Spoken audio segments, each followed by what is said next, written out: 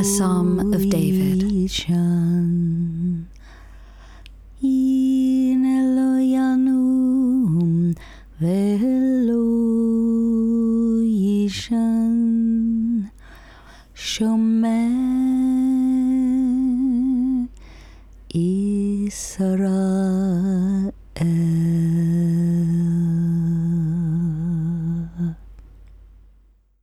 Hello, this is Sarah de Nordwall with the BARDCAST. I'm absolutely delighted to be sharing a moment of Bard School on air with you, because this is the time in the week, our bardic moment, where we learn to be inspired by the bards of Ireland of the 8th century, because they were called to speak truth to the king without fear, and also they were worth the king's ransom. And for Christians, we're worth the king's ransom too, Christ the King. And I love the fact that we too can be creative, speak into our culture, and learn from the ways in which they were taught and the things that they were called to do. And one of the things they were called to do was to make music that brought joy, sorrow, and sleep. And those of you who, like me, are struggling to sleep at night at the moment, perhaps because of an illness, will know that sleep is a beautiful thing. But sorrow, why would you want to bring sorrow? Well, I think sorrow opens the heart, doesn't it? Even more, perhaps to prepare it for the experience of joy. And I'm going to actually begin the BARDcast because, for those of you who haven't heard before, I give a word prompt, a poetry prompt at the end to encourage you to write, and then listeners send in their poems, sometimes songs, and it's just a wonderful way of getting creativity, contemplative creativity, going. Now, this particular listener is called Alice Heens, and when we did the Sing a New Song BARDcast, in which I encouraged people to write songs even if they couldn't write music or write lyrics, but they could put an old tune or a new tune to an old song, she sang for us a beautiful version of the King of Love, My Shepherd Is, and to an old folk tune, and it was absolutely ravishing. Anyway, she and I were having a conversation about sleeplessness at night, and she said, "Oh, an idea has sprung into my head." She called it "The Devil is in the Duvet," and I'm going to read you her poem because it's delightful. And I love the way she goes straight into a mythic dimension and then brings it around to something entirely new at the end. The atmosphere is very swiftly and interestingly created. Here it is, "The Devil is in the Duvet." For nights and nights I've turned and tossed, running to dark crevices where the Minotaur lurks, ready to gouge me with regret, reproach and shame. Nighttime is when I exercise my pitter-patter feet through the labyrinth of statues and paintings, obscured to grimaces in the extinguishing light. In the midst of midnight metamorphosis, my dimmed eyes perceive a blue thread winnowing in my palm, and winding back, I come to rest in the mother's arms. I just thought that was absolutely fantastic. The way she names that experience of perhaps being distressed at the night time and then finding it at last a moment of prayer. I just thought that was beautiful. And nighttime is a really different time, isn't it, spiritually? People speak about being woken at 3 a.m. to pray. And if you wake up at 3 a.m. and you go to YouTube, you'll often find, if you've woken up at 3 a.m, why don't you pray this prayer? So even YouTube knows you're awake. But it is a special time. And I love the idea of mystical time expressed in different cultures. So, for instance, my housemate, Hamad, whom you often have heard about, told me that in classical Indian music, they have different ragas or scales that, create particular kinds of musical tonality or tunes for different times of the day. So he said you wouldn't play a raga for the morning that was written for the evening. I thought that was so beautiful and sensitive. And another beautiful thing I heard about time this week was from my naval friend, naval chaplain Father Sam Burke, and he sent me a WhatsApp from his ship where he's posted right now. And it was an article from The Lamp magazine featuring his favourite South Korean philosopher. Trusted Dominican to have a favourite South Korean philosopher. Anyway, apparently this philosopher's called Byung-Chul Han, so we'll call him Han for now. And in one of his books called The Scent of Time, he has a beautiful poetic chapter that speaks about the traditional Chinese incense clock that measures time through fragrance. And apparently they use this beautiful system of stone seals, sometimes metal seals with beautiful patterns embedded with incense, which they know will burn at a particular rate. And it measures time by slowly burning through. Also, this patterned arrangement of incense that's then placed in a small lattice-covered box. And so time is measured by the changing of fragrance. Just absolutely gorgeous. Now, if anybody would like to write a poem this week, including an incense clock as a metaphor from the 11th century, apparently I found out on Wikipedia they actually go right back earlier than that to Indian temple incense clocks. I would be so happy. So here is the language of mystical time evoked through the senses. And as we are absolutely in the season of thinking about the incarnation, and I think this podcast comes out on Christmas Eve, what a lovely moment to think about the holy dimension of time. Now, Christian mystics have told us that Christmas Day is the one on which the most souls leave purgatory and go to heaven. Isn't that wonderful? So there are very specific times, as we know from our Jewish past, festivals when particular blessings are available. I remember being at Shabbos in Jerusalem and the rabbi saying, to be at Shabbos in Yerushalayim, the blessings we are receiving. Ooh, you could feel them. Now, I think that our imaginations and our sensitivities are given to us by God to help us glimpse the intangible glory that is then expressed through physical things. Oh, I have to tell you something about Jerusalem. There's a part of Jerusalem where you can wander around and go and talk to Orthodox Jews about their faith and find out about things that normally you might not know. So I was asking them about the altar of incense, which was in the temple that worshipped God. Of course, we have our beautiful frankincense and different types of incense in our liturgical worship too, because it's derived from temple worship.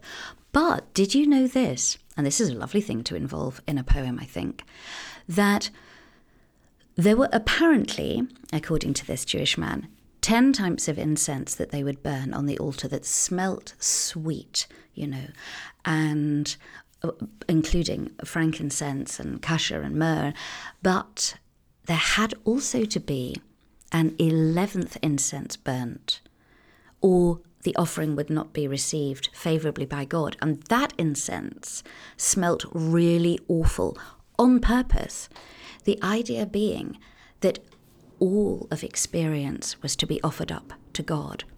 In the same way as the stranger was to be welcomed, everything had to be included. And I thought that was a wonderful and profound image to tell you about. God is always explaining himself to us and his character to us through the things that he asked us to do. Now, I want to do one more poem, actually, from this lovely listener, Alice Heens, who's also a bard of the Bard School and a beautiful singer, as you've heard. But she wrote me a lovely poem just thanking me for the encouragement she'd received to write her beautiful stories and now poems. And I'm going to read this to you because, again, it's a lovely example of the opening of the heart and mentions woods. And those who've heard my CD, Lipstick is a Spiritual Experience, will know that one of the biggest experiences of my life that blessed me the most was spending time with flamenco dancing hermits, allegedly, in a wood in Nova Scotia, who take a vow of leisure, and going there and knowing that it was a good wood. That sense of the goodness and beauty of a Narnia-like experience of the world. A good wood. The woods are the places where we go to find out who we are and what our soul is telling us. Again, here we are at Christmas time. Advent into Christmas is an entering into a time of mystical and spiritual depth. Here's her lovely poem, You Once Told Me. You once told me that poems go ahead of us.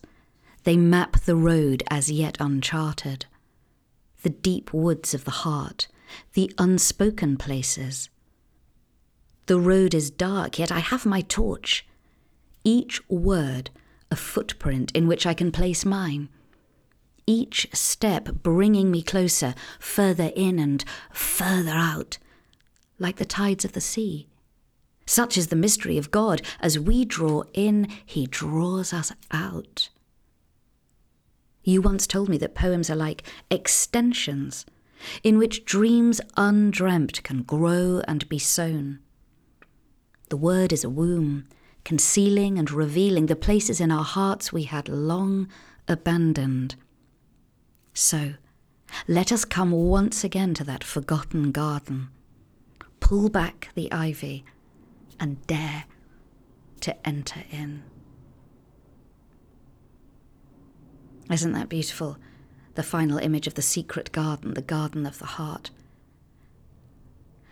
And daring to enter in at this moment of Christmas Eve and Christmas Tide, of course, reminds us of the difference between two caves. There's the caves of Plato, the cave of Plato in which all we experience is illusions, derivative versions of reality, the non-things, actually, that Korean philosopher that Father Sam likes he talks about in his books, moving from the non-things to the real things.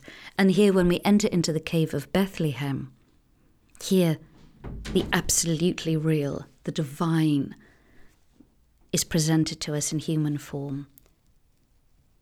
And what is the heart of this gift? Well, all of us might taste, feel, smell, experience, relate to this gift differently, month by month, year by year, Christmas by Christmas. But one of the things that strikes me the most is the gift of innocence, how innocence is restored to the human race.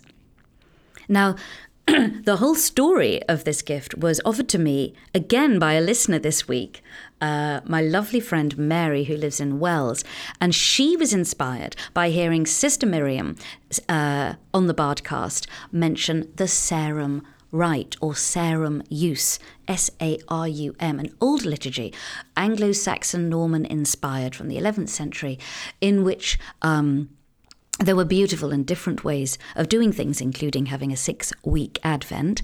And she said, Sarah, don't you know there's a Sarum Rosary? Oh, well, I was so happy to hear about that.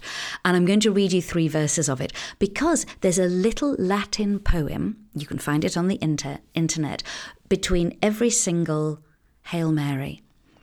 And it tells the whole story of salvation.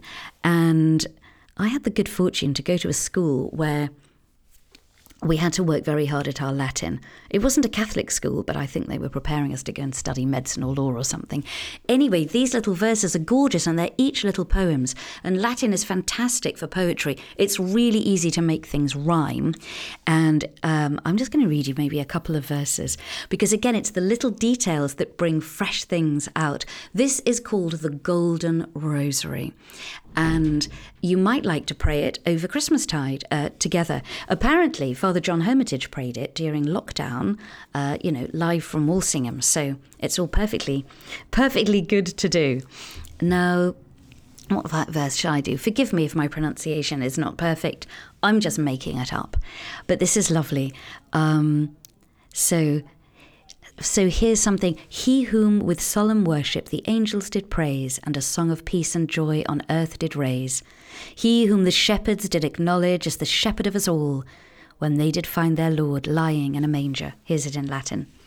Quem magno cum tripudio angeli laudavarunt, pacemque cum gaudio in terris cecinerunt. Quem pastorem omnium pastores cognoverunt, dum in praecipe dominum, iacente invenerunt. If you read it out aloud and pray it aloud in Latin, your heart, I promise you, will be filled with joy and delight. So, and also another good reason to pray in Latin is that the devil hates it. I was listening to an exorcist say that on the internet that the devil hates Latin because it's the language he's most been cast out in. Isn't that great? Now we turn to the poem that one of mine that I'd love to share with you. And it came to me last December the 24th when I was feeling so ill with COVID. I was lying in bed and I just couldn't even move my head to the side to hear on my laptop, dear Father James Mary praying for the sick in Walsingham, and he was naming the sick, and he mentioned the names of the people in the village who had COVID really badly, and he mentioned my name, and I was so blessed. There's something glorious, isn't there? In the church, the most powerless are right back at the centre of God's heart. In fact, there's only one place in the church, isn't there, which is at the centre of God's heart. And you might know that Mother Teresa, for every religious sister that she sent out into the field to work with the poorest of the poor, she found a sick person to pray for them. And this she called the golden chain. And this is the power of our powerlessness through grace. Anyway, this poem strolled into my head as I was lying in bed, and I just had to drag myself out of bed and write it down. So there's never any excuse not to write poetry. Illness, lack of time, no excuses. I must have been thinking about 12-step programs, which are a fascinating way. You've probably all heard of AA, but there are 200 different ones for different things in life. And there are ways in which people who struggle with powerlessness over compulsions, sounds like St. Paul, right? Maybe, who struggled with something that only grace could help him with. They learn to admit that they are powerless, but that's okay, because there's a power greater than they are who can restore them to sanity. Thank God for that. And then after making an inventory of past failings and examining how it damaged themselves and others, they can begin that process of letting go of the shame, stepping out to make amends, taking constant inventory and leading a life of more self-awareness and freedom. What a blessing. And apparently this gift of the Holy Spirit was given to a couple of people, one of whom had a spiritual director who was a Jesuit, Father Dowling. And that's why it has such a beautiful Christian shape to it, this long but gentle process of gradual letting go of shame. Shame is the devil's instrument. It's completely different to the conviction that moves us forwards into repentance and freedom. So here's my poem, my Christmas poem. I hope you enjoy it, that mysteriously strolled into my head. And if you think about it, this gift of innocence that strikes us so strangely and marvellously comes from the fact that God became sin. That's what it says in the Bible. He chose to become sin. And that meant he was loaded down with all the shame that we can't bear, even a bit of shame. Even the shame of not having done your homework makes you run away from your teacher the next day. Shame is terrible. Throwing off the burden of guilt. The joy of confession. So this poem, I think, just took Christmas through the image of the recovery of the 12-step process. And I hope it brings something fresh to your vision of Christmas, the one who came to give us in perfect exchange his innocence for our guilt. Long ago, he too walked down the 12 steps.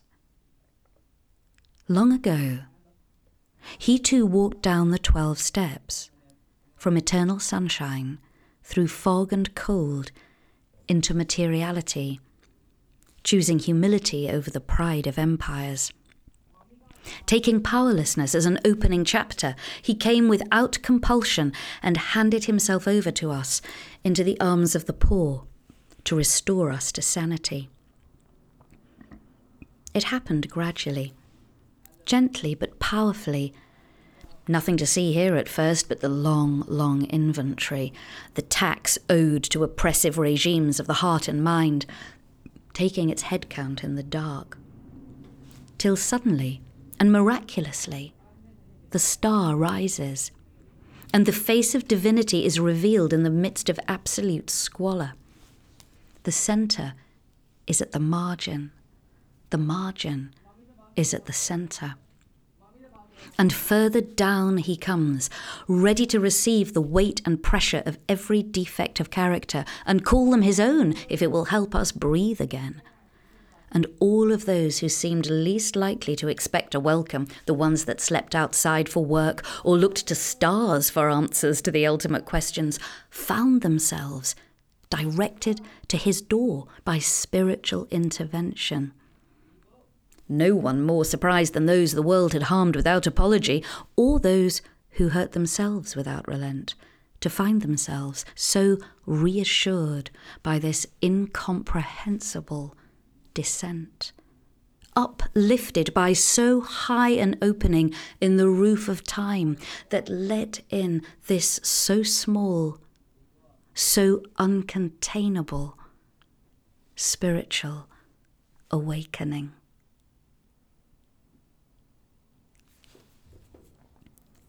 So there it is. Long ago, he too walked down the 12 steps. My prompt for you this week is related to the idea of what's called in poetry a conceit. The idea that you take an image that seems completely unrelated to something and then you bring it into relationship to the thing itself and reveal fresh dimensions of it. So like you take a 12-step program and compare it to the incarnation, for instance. So an easy way to do this, I think, if you want to write a poem about the tenderness of your experience of Advent and Christmas, why don't you just find some beautiful things, objects and rituals that you're already doing at Christmas time and compare them directly to an aspect of the Christian mystery. For instance, Sister Miriam sent me a lovely text in which she was saying, I'm in a whirl of chocolate making, liturgy and community life. I thought, what a life. That's so gorgeous. You should have that on a kind of Vocations Day poster. But if you take something like, I'm stirring the chocolate and I'm thinking, blah, blah, blah, blah. I'm picking up the decoration, the cotton wool covered ornament that my sister made when she was 3 and putting it on the tree and remembering. There are all sorts of lovely details that are totally personal to your life and your experience of Christmas that can reveal things that you don't even know you're really thinking about until you write them down. And I think it would be very beautiful to hear them. People can often think that poetry is about broad brushstroke ideas, but in fact it's about little details, incarnational details that share the absolute personal experience that you have of living in this marvellous, mysterious, mystical world. So I hope you have a blessed, blessed Christmas time. Thank you for spending time with me in the BARDCAST this week, which is our moment for bringing poems old and new right to the cutting edge of the modern world, because the cutting edge is grace. I hope if you'd like to carry on learning more, some of you might like to join me for my Write in the Light online course for writing and creating called Starlight to Candlemas that begins in January. So just send me an email with your poems or your desires to be on a course, and it's sarah@sarahdenordwall.com. And you can take a look at my website, sarahdenordwall.com, and if I've become very organised, which I may or may not be, it might even be updated. So a very happy Christmastide and much love from me.